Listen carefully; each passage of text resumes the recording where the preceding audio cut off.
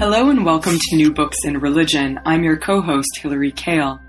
Many historians have documented the Second Vatican Council, yet virtually no attention has been devoted to the Catholics who found themselves living behind an iron curtain at the end of the 1940s. Piotr Kosicki's edited volume, Vatican II Behind the Iron Curtain, changes this.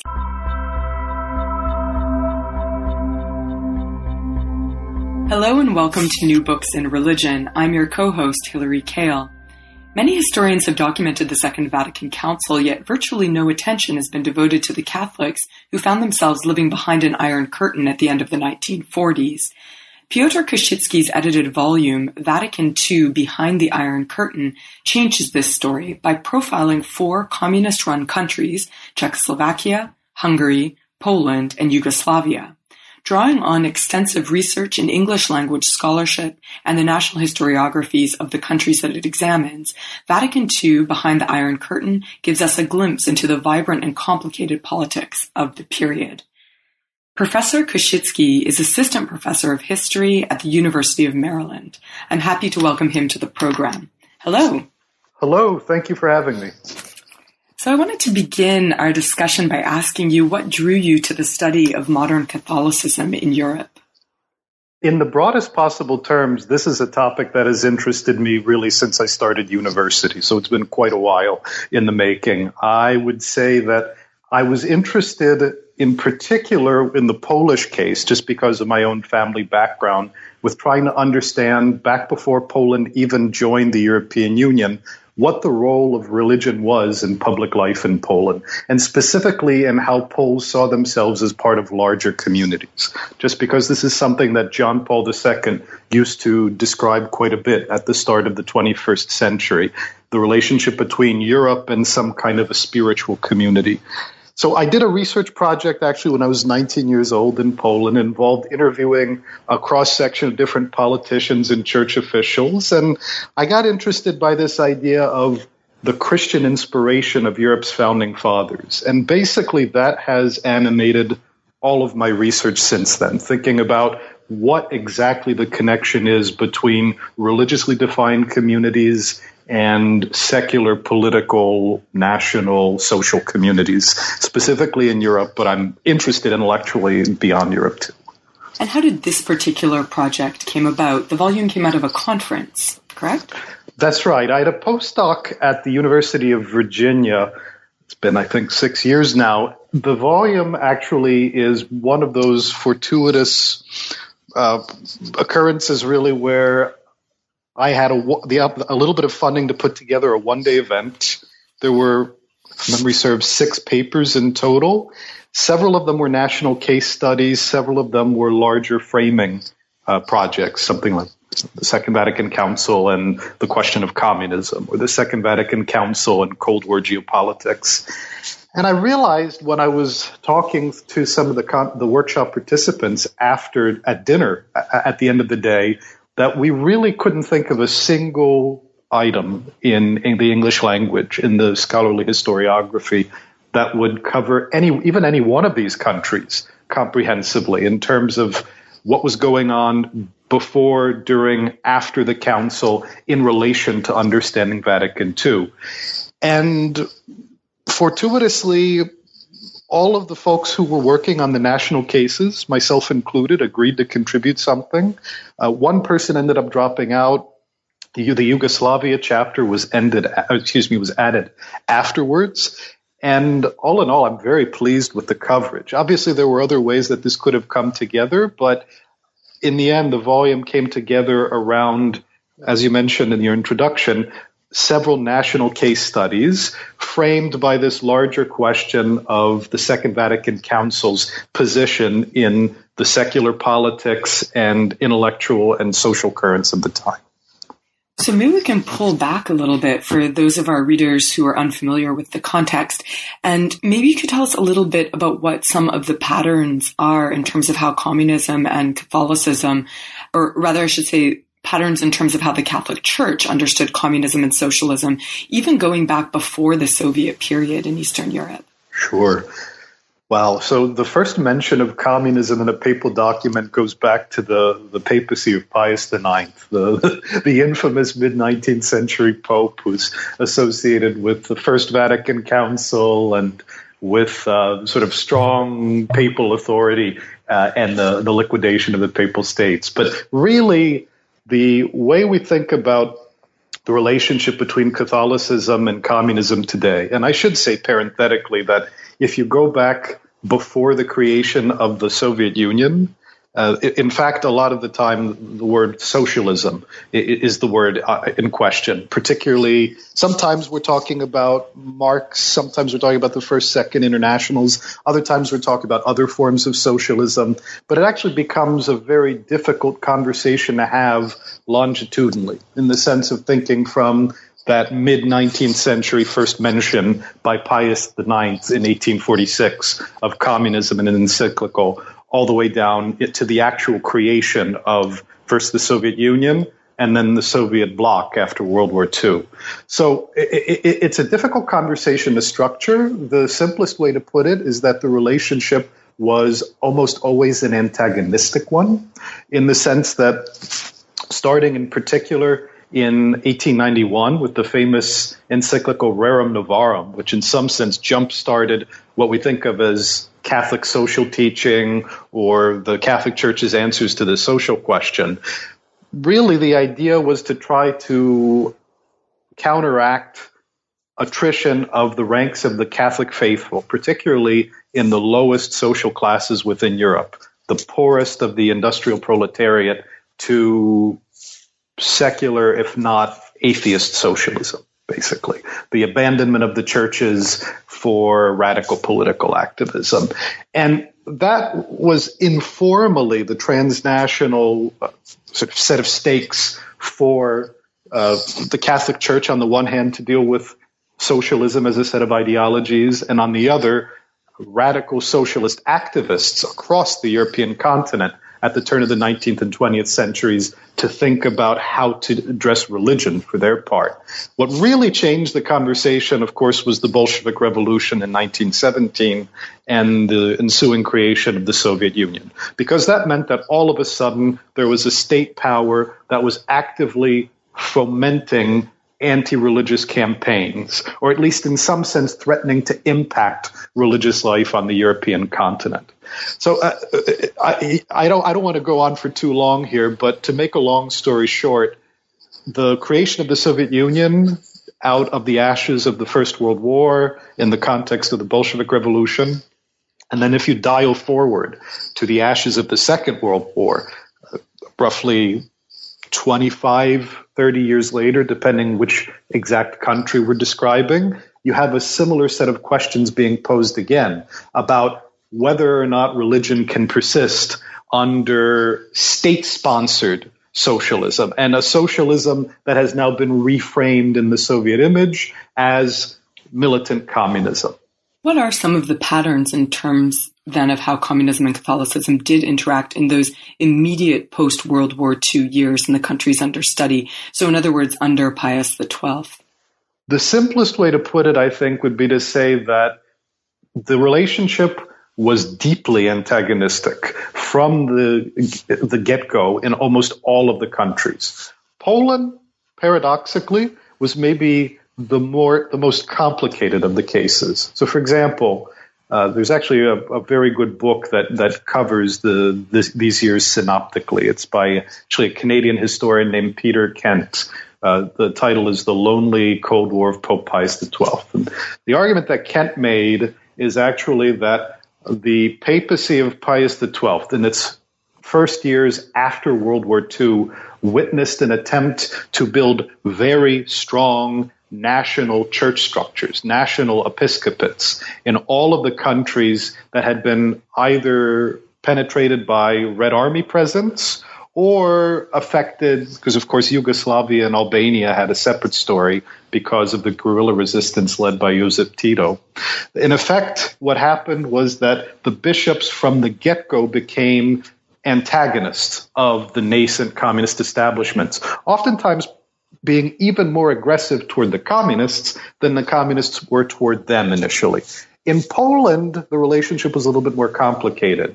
Really, until the early 1950s, there was an attempt at maintaining a modus vivendi between at least the highest levels of church authorities and the nascent communist establishment. But the Vatican was a sort of third wheel to all these processes, if you will. So it's actually very difficult to give a straight answer because one always has to triangulate in both what the Holy See was actually doing and what, on the one hand, national church leaders and on the other, national communist leaders were saying that the Vatican was doing in propaganda terms. Right. And so you mentioned Peter Kent's study. What was so lonely for Pius XII? Why that title? I think it's a very shrewd title. Kent's argument is effectively that Pius XII was abandoned to some extent by the United States in terms of trying to pursue a very aggressive early Cold War effort to put his foot down and draw a line in the sand in terms of communist penetration of Catholic-dominated societies.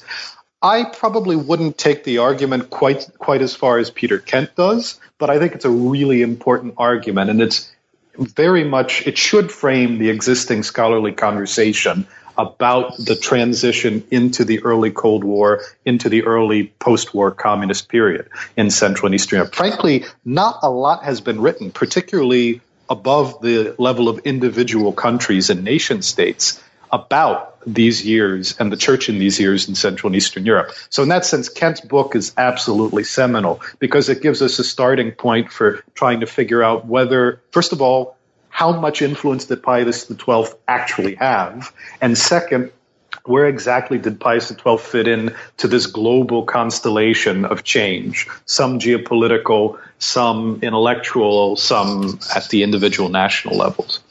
One of the major historiographic tropes, as you just noted, first of all, there's not a lot of historiography on this topic, but you do note in the volume's introduction that one of the major historiographic tropes is the idea of a church of silence behind the Iron Curtain.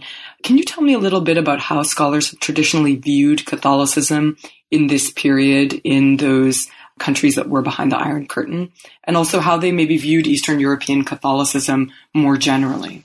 Well, absolutely. So there are two dimensions to this. One, I should just start by saying that the phrase Church of Silence really comes to us from Pius XII himself. That's true. I should have mentioned that. The deck is a bit stacked in terms of thinking through the idea. One thing I'll say, and this is actually connected to your question about Peter Kent's book too. Personally, I tend to think of that line in the sand that Pius XII was trying to draw, of a sort of containment policy by the Holy See, if you will, that to some extent he was willing to say that countries behind the Iron Curtain clearly were under communist rule, and there was clearly little that the Holy See could immediately affect in terms of what Catholics in those countries would be doing, just because they had to live one way or another under the reign of communists. Question was, what would happen elsewhere? So I would give that as a quick preface to whatever the Church of Silence means. In other words, for me, the Church of Silence as an analytical trope, rather than a particular phrase used by Pius XII, was always problematic because it suggested to me this acceptance of the notion of, at best, passivity, at worst, a kind of subaltern on the part of Catholic populations living behind the Iron Curtain. In other words, effectively, even if individual Catholics or small communities of Catholics were still practicing their faith, or maybe even impacting national policy in some way, in the grander scheme of things, they were muzzled. And in the grander scheme of things, they couldn't really participate actively in the life of the church, the way that Catholics, laity and clergy, have been supposed to participate throughout the 20th century, according to new papal teachings. So analytically, that's a trope that's always bothered me. And if you look back to, I have one particular article in mind here by Richard Starr from 1956 from the Catholic Historical Review, but there are plenty of others where the phrase Church of Silence comes up as a given, in the sense that scholars in the early years of the Cold War proceeded from the assumption that basically Catholics fell under the same kind of strictures that qualified Eastern Bloc countries as quote-unquote totalitarian. In other words, that there was no autonomous space for collective action. If you had that kind of spiritual fortitude on your own, you could maintain your own belief. Maybe you could maintain it within the household. But in terms of meaningful social structures, religion was deeply limited in terms of what could actually achieve. I just don't think that's true. And I think a lot of recent scholarship has really done a great job of taking us away from that old trope. And I think that that's actually, I mean, if I may be so bold, that was one of the things that I wanted to achieve with this collection. And I think it does show, in effect, that a lot was going on that not only reflected life, so to speak, within the individual communist countries, but shows that the Catholics there were also able to impact the larger processes within the church globally. Which is a fantastic segue to my next question, because I wanted to start talking about Vatican II, but some of our listeners might not actually be familiar with the council. What was Vatican II, and how did John the 23rd's actions differ from Pius XII's actions? The first part of that question is very easy. The Second Vatican Council was a series of 4 sessions of about a month and a half, more or less in length each, from the fall of 1962 to the fall of 1965. In other words, there were these 4 sessions, one each fall for 4 years in a row.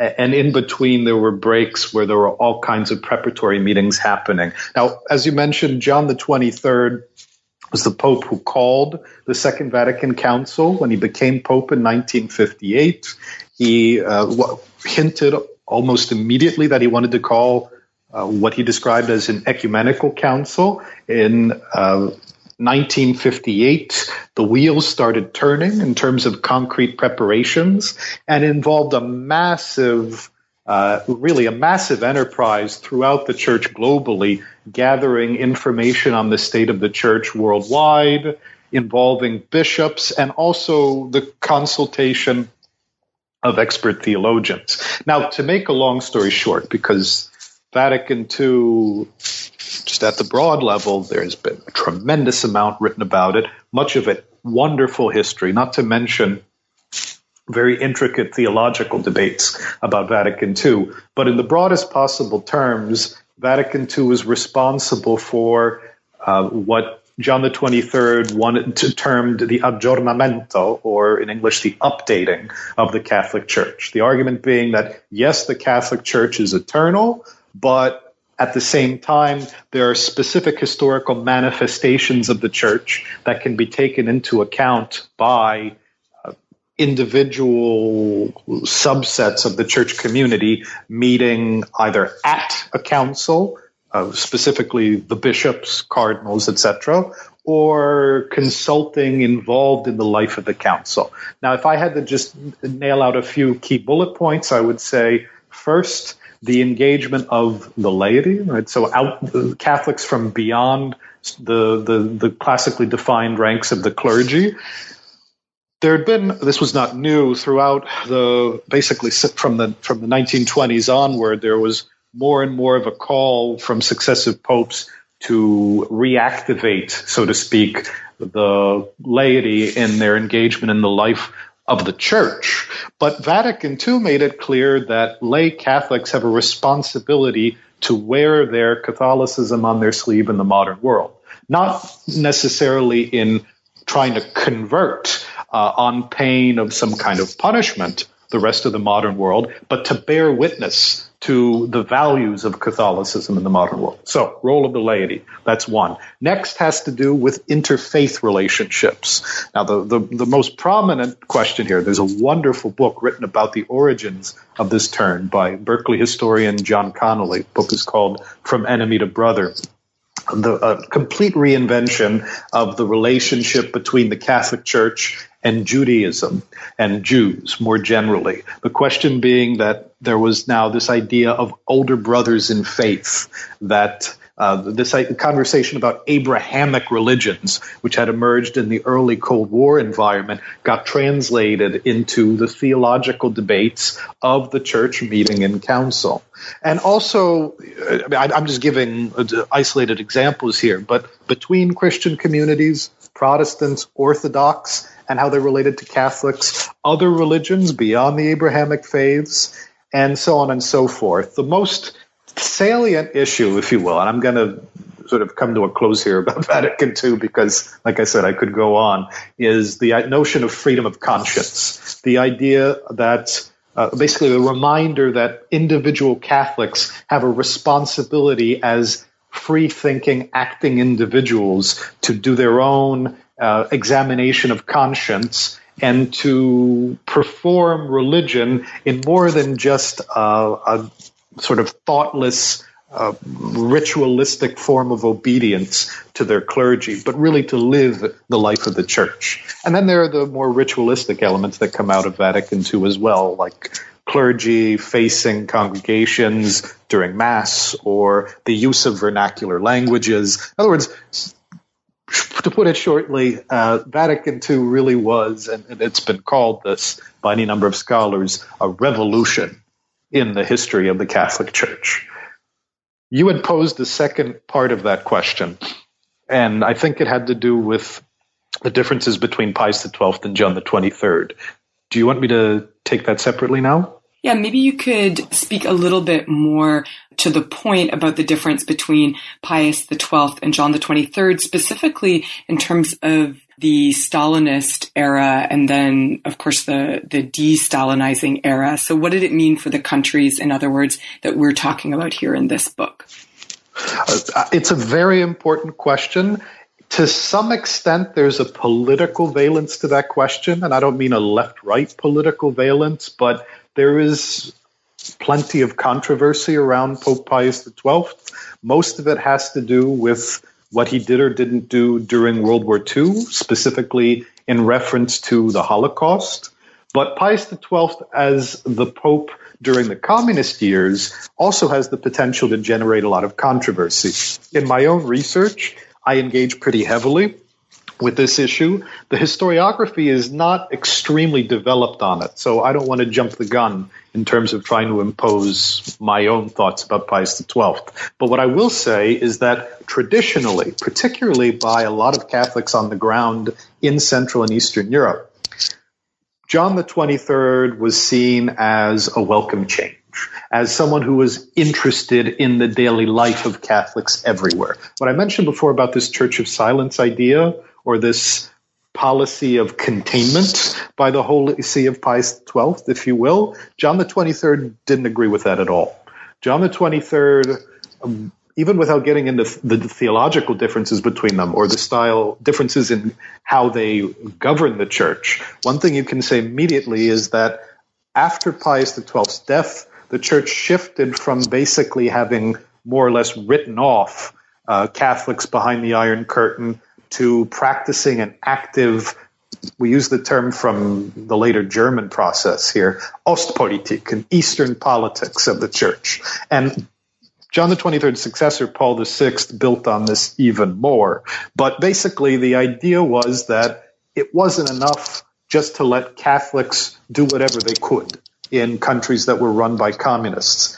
It was important for the Holy See, and through it also individual episcopates, to have the power to negotiate with communist leaders, or really, this isn't just a communist issue, with any leaders anywhere, no matter how antagonistic to the Holy See, ideologically or politically, to try to improve the ability, to make it easier to facilitate the basic mission of the church throughout the world. In other words, to save souls and to enable the practice of the faith. So that was a fundamental change in my view, and it's something that made possible a lot of what my collaborators and I describe in this book. You noted before when you were talking about the council the importance of a few different bullet points, as you said. One of them was freedom of conscience, which, as you mentioned in the book, is extremely important for the bishops as well as presumably the laity in those countries under study here behind the Iron Curtain. Were there other important council documents or ideas or documents issued after the council that were especially important in your discussions with your colleagues as you were formulating this book? Well, let me refer maybe more to issues, just because some of the issues produce multiple documents. I will say, first, the relationship between Catholicism and other Christian churches. On the one hand, Eastern Orthodox communities. On the other hand, Protestant communities. There is a dimension, to some extent, the question of the Catholic Church and Judaism factored into our discussions, although actually it's less present in the book itself for a variety of reasons. But really, I would say interfaith relations, absolutely crucial. Freedom of conscience is important just because we're talking about religious life in countries that actively push unbelief as ideology would be too strong, but as a norm, if you will, socially and culturally. So in that sense, freedom of conscience implies not only the freedom to choose a belief system, but also to reject religious belief, so to speak. So that's why we really prioritize that to some extent. But there are also really, really important issues that might be considered more technical, particularly by non-specialists with respect to the Catholic Church, but really were very fundamental to how Catholics behind the Iron Curtain understood the impact of Vatican II on their daily lives. And they're very immediate stakes in what was going on at the council. The best example for me is the liturgy, the practice of how to conduct Mass, or the idea of printing liturgical texts in vernacular languages, right? The idea being not just that after Vatican II, one could conduct Mass in vernacular languages, but one could also make more printed material available more widely to Catholics in any number of countries in their own languages. Now, this, of course, created certain political problems because one had to have access to paper, to printing machines, to some kind of funds in order to be able to print and circulate these materials. So there was a political valence even to issues that one might regard as pretty technical from the outset, but they were absolutely crucial. So now I would say that there are these two very different levels. There's the broad conceptual level about how communities interact with one another and what the horizon lines are for the Catholicism's place in the world. And then there's the nitty-gritty of everyday life. And both of those levels were quite relevant to our discussions. I wanted to turn to Poland, which is your particular area of expertise. You mentioned it before. And of course, it's home to Karol Wojtyla, who most of our listeners know better as Pope John Paul II. And you begin your chapter by talking about the lead up to Vatican II. How did Polish communists view the church? And can you give us a sense of how Catholic activities and activism was also evolving in the 1940s and 50s? Right. So I will say that there were several distinct stages in Poland in terms of the first of all, what was going on in terms of the communist regime being established in Poland after World War II.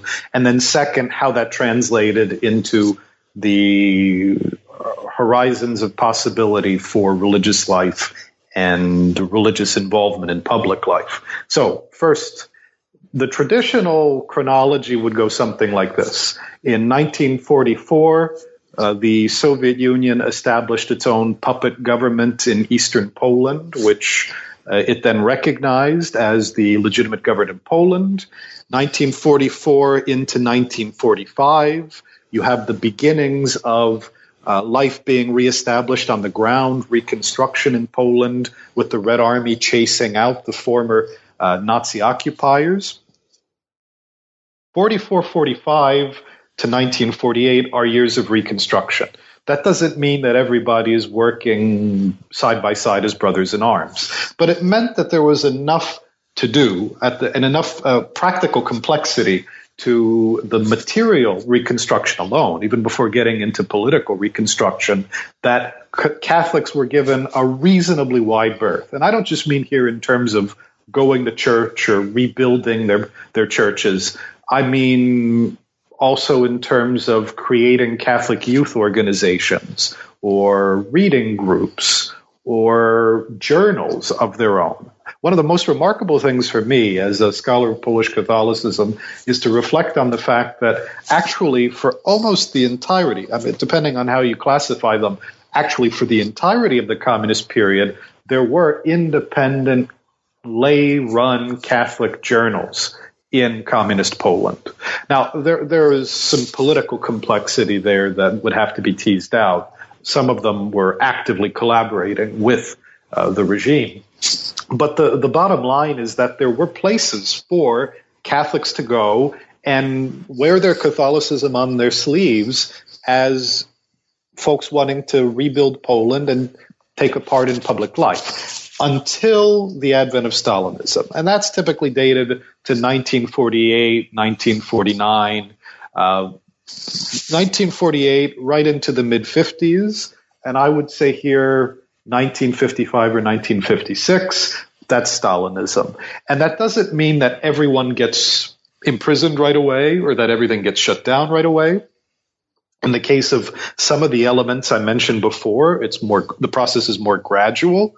But for 1953 in Poland is really the year of a hard hit on Catholic communities and on the Episcopal hierarchy in particular in Poland, where Stefan Wyszyński, the head bishop of Poland, the primate, is put under house arrest in September 1953. Actually, the lead up to that, there's a show trial of a fairly prominent bishop, the Bishop of Kielce, Czesław Kaczmarek, and the immediate impetus for Wyszyński's arrest is that he was asked to denounce Kaczmarek after the bishop was convicted in a show trial of having been an American spy, and Wyszyński refused to denounce him, and then he was arrested. So the other side of that coin, let me say two things. One is that Poland is actually quite distinctive. As I mentioned before, when you were asking me about what was going on immediately after World War II in each of these countries, the head bishop Wyszyński, first of all, he was arrested in 1953. Now, he only became head bishop in 1948. He was relatively young. He really bent over backwards to try to come to an understanding with the communist regime. But he was never put on show trial. In fact, it wasn't publicly disclosed that he had been arrested, only that he had been stripped of his functions as primate. The communist government's priority in Poland was not to make a martyr, make an example of Wyszyński, the way that it had been, say, in Hungary with Mindszenty, in Czechoslovakia with Józef Beran, or in Yugoslavia with Stepinac. Poland was very different in this respect. So I don't want to make it sound like the communist authorities were having a very pleasant relationship with the Episcopal authorities, but Wyszyński suffered considerably less than his counterparts in the other communist countries.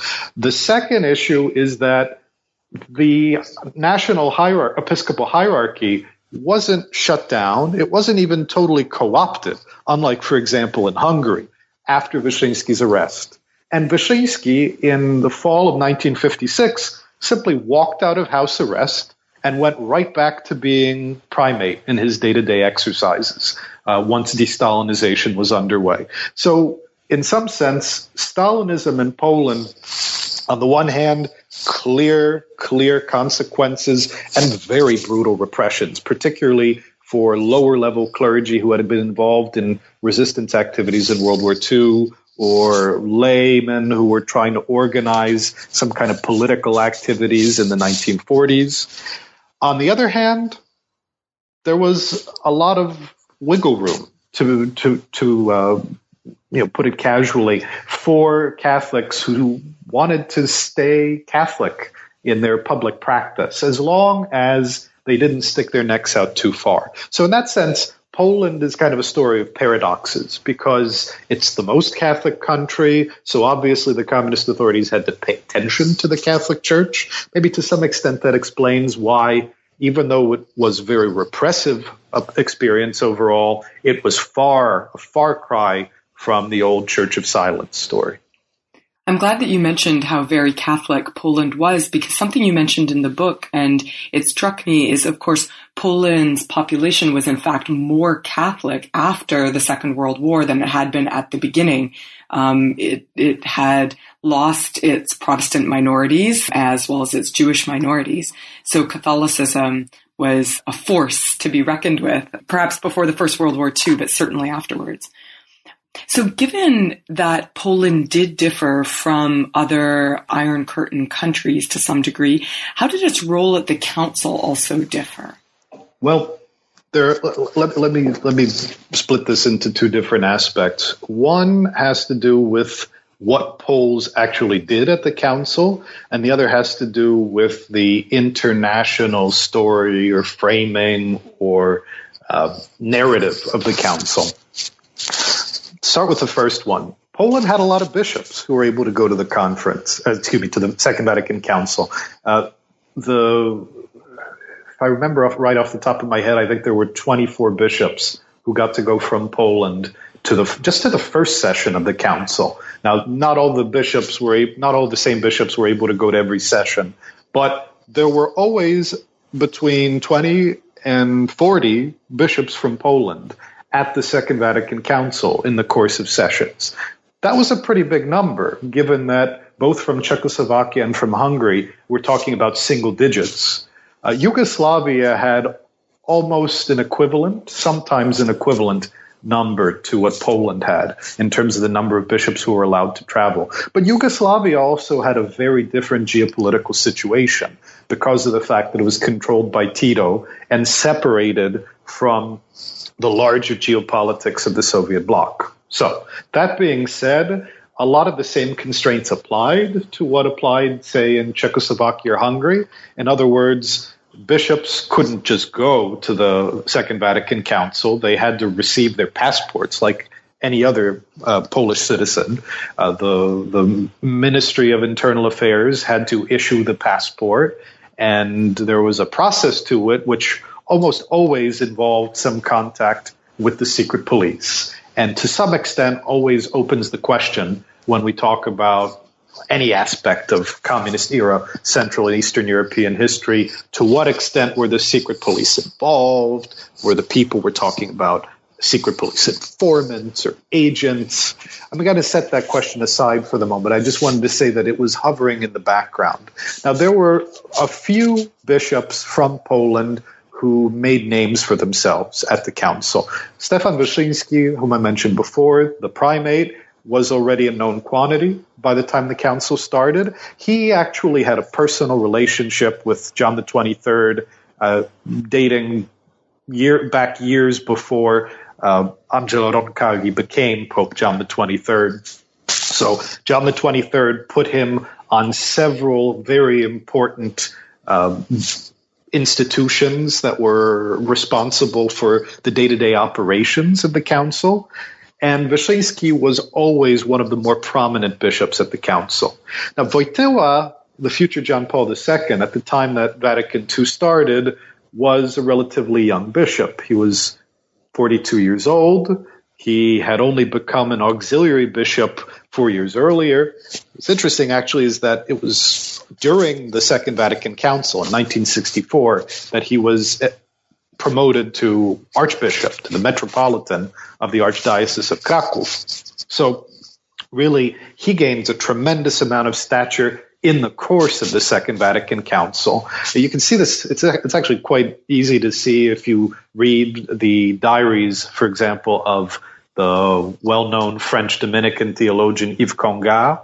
1962, Wojtyła passes through Congar's field of vision. Congar doesn't know who he is. I don't even think he notes the name. By the fourth session of Vatican II in 1965, there are whole paragraphs devoted to how remarkable Wojtyła is and what an impact he's going to have on the church. That's so, right. I mean, you note in the book, that he seems to exude this energy for Congar. That's right. Yeah, no, I found that very striking.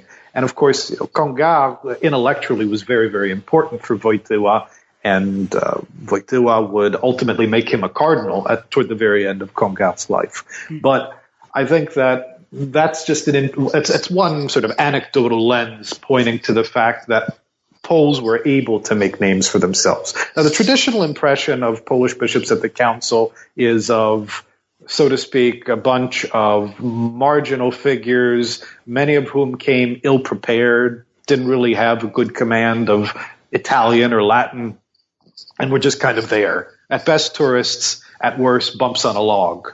I would say in practice, there was much more going on, and it wasn't just a matter of Wyszyński or Wojtyła.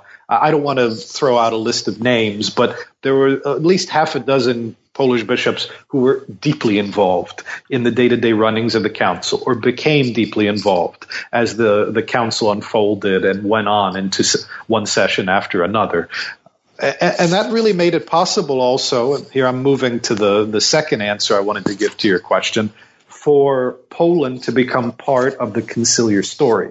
In other words, not just the fact that Wyszyński was involved in the administration of the council, or that he was really trying to push for a declaration about the Virgin Mary, that the Polish bishops were involved in the question of whether or not to condemn communism at the Second Vatican Council, or the fact that Wojtyła was really deeply involved in the drafting of the document that would ultimately become the major teaching of Vatican II, the Pastoral Constitution Gaudium et Spes on the Church in the modern world.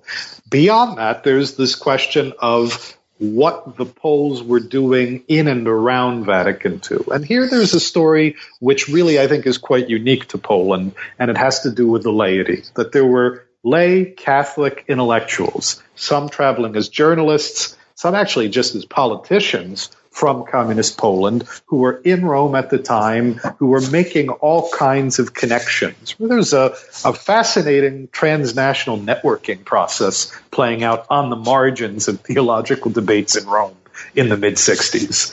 And this was visible in the French press, in the Italian press of the time, and it helped to really show that first of all, that there was a Polish presence, and second of all, to ground and provide some kind of perspective for what was going on in the church in Poland beyond this narrative that we were talking about before, the Church of Silence, that these weren't just benighted Catholics who were incapable of claiming agency for themselves within the church, but they were able to come to Rome and do something and then translate whatever was going on at the council into some kind of wider consequences for the church and for secular politics. I want to get back to those laity that you were talking about in just a moment, but before that, could we go back to Wyszyński and talk about what his priorities were for the council? You mentioned, for example, a declaration about Mary. There was the question about the German territories. What was he really interested in? What was he hoping his bishops would vote on as a bloc? So there's a lot that I could say. There's actually some wonderful work that's been done by the sociologist Melissa Wild, and I refer to this in passing in my book, about the results of the voting by bishops from individual countries at the council. One thing that struck me, this is all by way of preface to answering your question, is that if you look at the data that Melissa Wild has gathered, you find that a lot of what the bishops said they did, or what Wyszyński had instructed the bishops to do, they didn't necessarily do. Right, I love that. Specifically, this has to do with the teaching on the Virgin Mary, where Wyszyński, one thing I will say about Wyszyński and Wojtyła in particularly the communist era were often, for propagandistic reasons, presented as being at loggerheads with one another. The story was much more complicated than that. Of course, there was a generational difference. Wyszyński was 19 years older than Wojtyła. There was a difference in terms of their educations. But the salient point is that both of them had Marian awakenings. Both of them were incredible devotees of the Virgin Mary, and they proceeded in complete lockstep on this. But if you look at the data, you find that actually the data was much more differentiated in terms of how the Polish bishops on the whole voted with respect to the Virgin Mary. That was the single overriding priority for Wyszyński. There were some more complicated factors when it comes to how, let's say, decisions about the liturgy.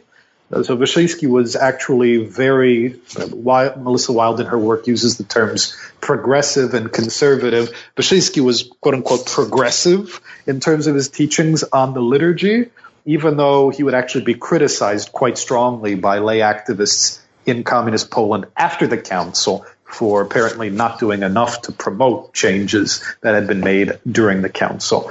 Anyway, he took a mix of positions, and I think that's one thing that's worth emphasizing, is that it wasn't just the case that bishops coming from behind the Iron Curtain were either agents of the regime and voting for progressive causes, or reactionaries who were doing everything they could to throw mud in the face of the communist agenda. It's more complicated than that. And I found this particularly striking when I was doing my research for my chapter, that the Polish bishops voted differently on different issues and clearly worked through a lot of the research and clearly listened to what was being debated at the council. So I found that to be particularly striking. Right, not tourists at all, but actually people who were indeed engaging and voting the way that they felt their conscience was leading them. Exactly. You noted before about Poland having substantial civic space for Catholic lay activists, at least compared to the other countries behind the Iron Curtain, and that some of those laities certainly were involved with the council, and they were also relaying its messages back home to Poland. Can you tell us a little bit about that? What were some of the ways that the council was being transmitted, or the information was being transmitted? What were some of the ways that they were engaging with the council? One thing that is really extraordinary about communist Poland is that, with the exception of the years 1953 to 1956, for the entirety of the communist period, there was a journal that appeared weekly in Poland called Tygodnik Powszechny, or roughly translated as Universal Weekly. And Tygodnik Powszechny, which was based in Kraków, actually one of the future John Paul II's first jobs after he finished grad school was as a columnist for Tygodnik Powszechny.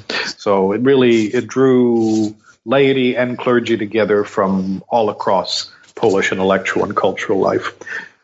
One of the extraordinary things about Tygodnik Powszechny is that it had a permanent journalist slot at Vatican II. So when its founding co-editor, Jerzy Turowicz, who was quite a figure in transnational European Catholic circles in the 1960s and 1970s, was in Rome.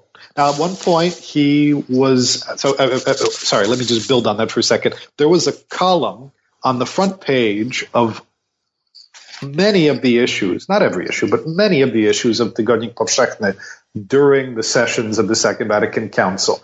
Jerzy Turowicz is calling from Rome. So he was just giving reports on everything that had happened in the past week in the course of the session as he was attending it. Now, in 1964, because he had affixed his name to a petition without going into the details, that had problematic political consequences for the communist regime, Turowicz wasn't allowed to go, but the regime still allowed one of his deputies to go to Rome. So there was continuity in the coverage for Catholics in Poland. Now, I will say, I mentioned before, there was there were varying degrees of cooperation or collaboration on the part of lay Catholics with the communist regime. The single organization that operated truly the entire time throughout the communist era was an organization called PAX, P-A-X. They also had a sort of a satellite organization. It was a little bit different, the Christian Social Association. These organizations pretty much proceeding in lockstep with the regime, regularly consulting with the regime on their message, and had also extensive representation at the council.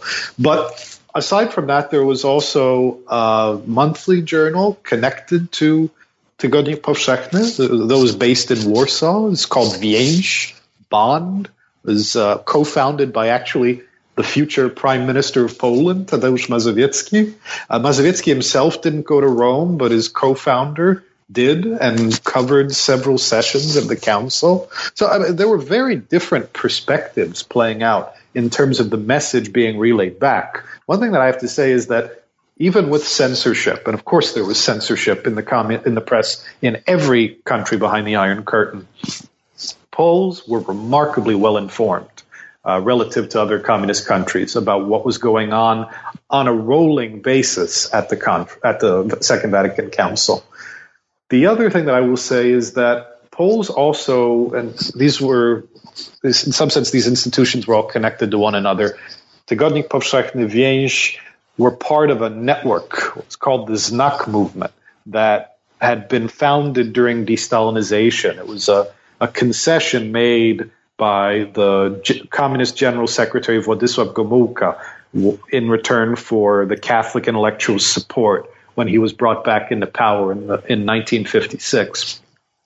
He agreed to create a circle of MPs, of Catholic deputies to the parliament, who weren't under the thumb, so to speak, of the communist regime. Now, sometimes they were punished for statements they made or initiatives they undertook. But one initiative which I find particularly striking was taken by the leader of this group. His name was Jerzy Zawiejski. He was a playwright and a poet who had private audiences. John the 23rd at the beginning of the council and Paul VI at the end of the council, trying on his own to renormalize relations between Poland and the Holy See, which had been broken off by the new communist authorities already in 1945. It's pretty striking to see that you have, he failed, although I think he actually did make a difference, and that's maybe a sort of separate conversation. But still, the fact that Zawiejski got two private audiences with two separate popes to militate for these issues, and particularly at his audience with John the 23rd, he conveyed personal greetings from the head of the Polish Communist Party to the head of the Universal Catholic Church. That's right. It was something like, "I hope you're in good health." That's right. You know what? I don't remember the verbatim quote, but it is something like that. It's, may you live long or something like that. Yeah, that's right. Now, unfortunately, John the 23rd died soon thereafter. He died of cancer in between the first and the second sessions, but still very striking, the kind of flexibility that the Catholic and the lay activists were allowed by the communist regime. And one thing that I just popped out at me in your chapter was the fact that there were these Catholic intelligentsia clubs, and in 1965 you noted that one of these clubs, the Warsaw Club, hosted a grand total of 1,732 meetings, along with 1,432 talks. That's right. And speaking as an academic, where it's difficult to get people to go to one talk and one meeting, let alone over 3,000 of them, this is a pretty impressive statistic. And that's in the course of 1 year. So certainly there was a lot of activity happening. And as you note, the council provided this unique transnational space for interactions and debates that were then being relayed back into Poland. So you end your chapter by discussing the celebrations that Wyszynski was set to organize in 1966 to celebrate the millennium of Polish Catholicism. They did not go off as planned. Speaking of these kind of negotiations between the government and the Catholic prelates, what happened? Why didn't they go off as planned? There's a complicated story connected to letters that were sent out by Polish bishops on November 18th, 1965. Now, the Polish bishops sent letters out to a wide range of episcopates, inviting bishops the world over to come to Poland to celebrate the millennium of Polish Christendom. as they termed it. But what happened on November 18th, 1965, is that they sent a letter to German bishops. Now, of course, it's problematic because there were two Germanys, and they're sending just one letter to German bishops. But the second issue is what they said in the letter. Talk of forgetting, talk of forgiving, the implication being, first of all, that the church had the power to determine forgiveness and forgetting in the international relations between Poles and Germans. And second, that Poles had something to apologize for. This is connected to something you raised earlier. In other words, among other demographic shifts at the end of World War II, the forced population transfer of ethnic Germans out of Polish territory. Because Polish territory underwent some border adjustments at the end of the Second World War. Now, what this meant, unfortunately for the bishops, was that a major political firestorm engulfed them as soon as they returned to Poland. They hadn't consulted the letter in advance with the communist regime. They actually hadn't even really consulted it with any of the laity, and some of the lay activists were a bit miffed at them about this too, because they felt like they were in a position to provide the kind of adequate support that they should to the bishops. This was not Wyszyński's initiative. This was the initiative of the apostolic administrator of the Silesian town of Wrocław. His name was Archbishop Bolesław Kominek. So Kominek, Wrocław was a city that had been German until 1945 and was absorbed into Poland by border shifts, territory taken away from Germany to compensate for territory that Stalin took in the east of Poland at the end of the Second World War. And what this meant was really Kominek got his colleagues in the episcopate to sign off on an initiative of using the millennial anniversary of Polish Christendom to try to bury the hatchet, if you will, between Christian communities among Poles and Germans, and also in some sense dissolving the divide between Western and Eastern German Christians there. Now, what happened, two consequences. One, I already mentioned, the political firestorm back in Poland, and I'll elaborate on that real quickly in a second, but the other consequence that's worth noting is that the Polish bishops were disappointed. They didn't get the answer they wanted from the Catholic bishops, from the German Catholic bishops. They thought that the German Catholic bishops were hedging in their response. Wyszyński personally took the whole situation very hard. As I mentioned, he was deeply devoted to Mary. He had dedicated already in 1956 and 57, he had declared that the entire millennial celebration would also involve an act of the Polish nation surrendering to the Virgin Mary. And what he saw as one of the most important enterprises and endeavors of his entire life, and certainly of his leadership of the church in Poland, was being derailed by this one letter that had been sent to Germans, to which he hadn't even gotten the kind of response for which he and his Polish bishop colleagues were hoping. So this was a catastrophe for the Polish episcopate. It made it extremely difficult to organize pilgrimages. Paul VI wasn't even able to come to Poland. There had been a plan for him to come and make a pilgrimage to the Marian icon, Black Madonna, at Częstochowa.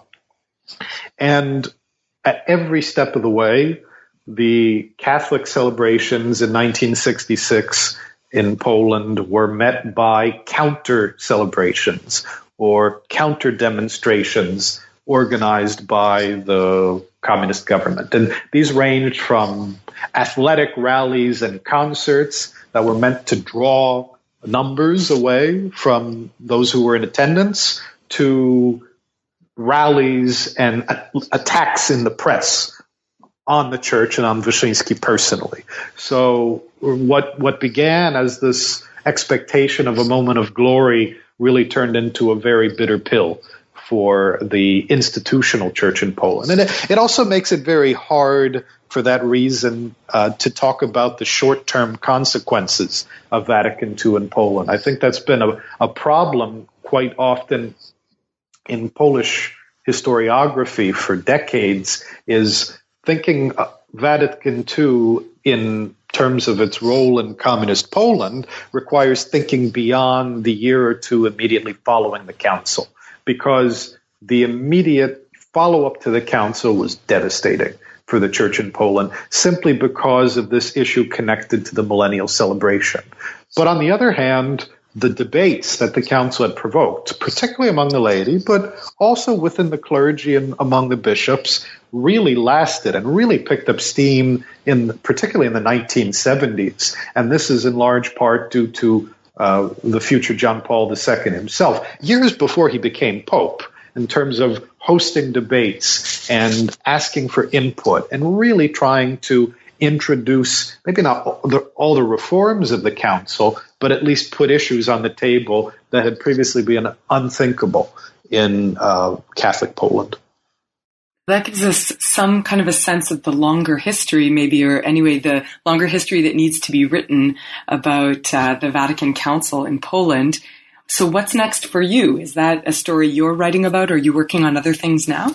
That's a great question. Thank you. I actually am just wrapping up. Well, I've just wrapped up, actually, 2 books, one in Polish, one in English, both of which deal to some extent with an earlier period.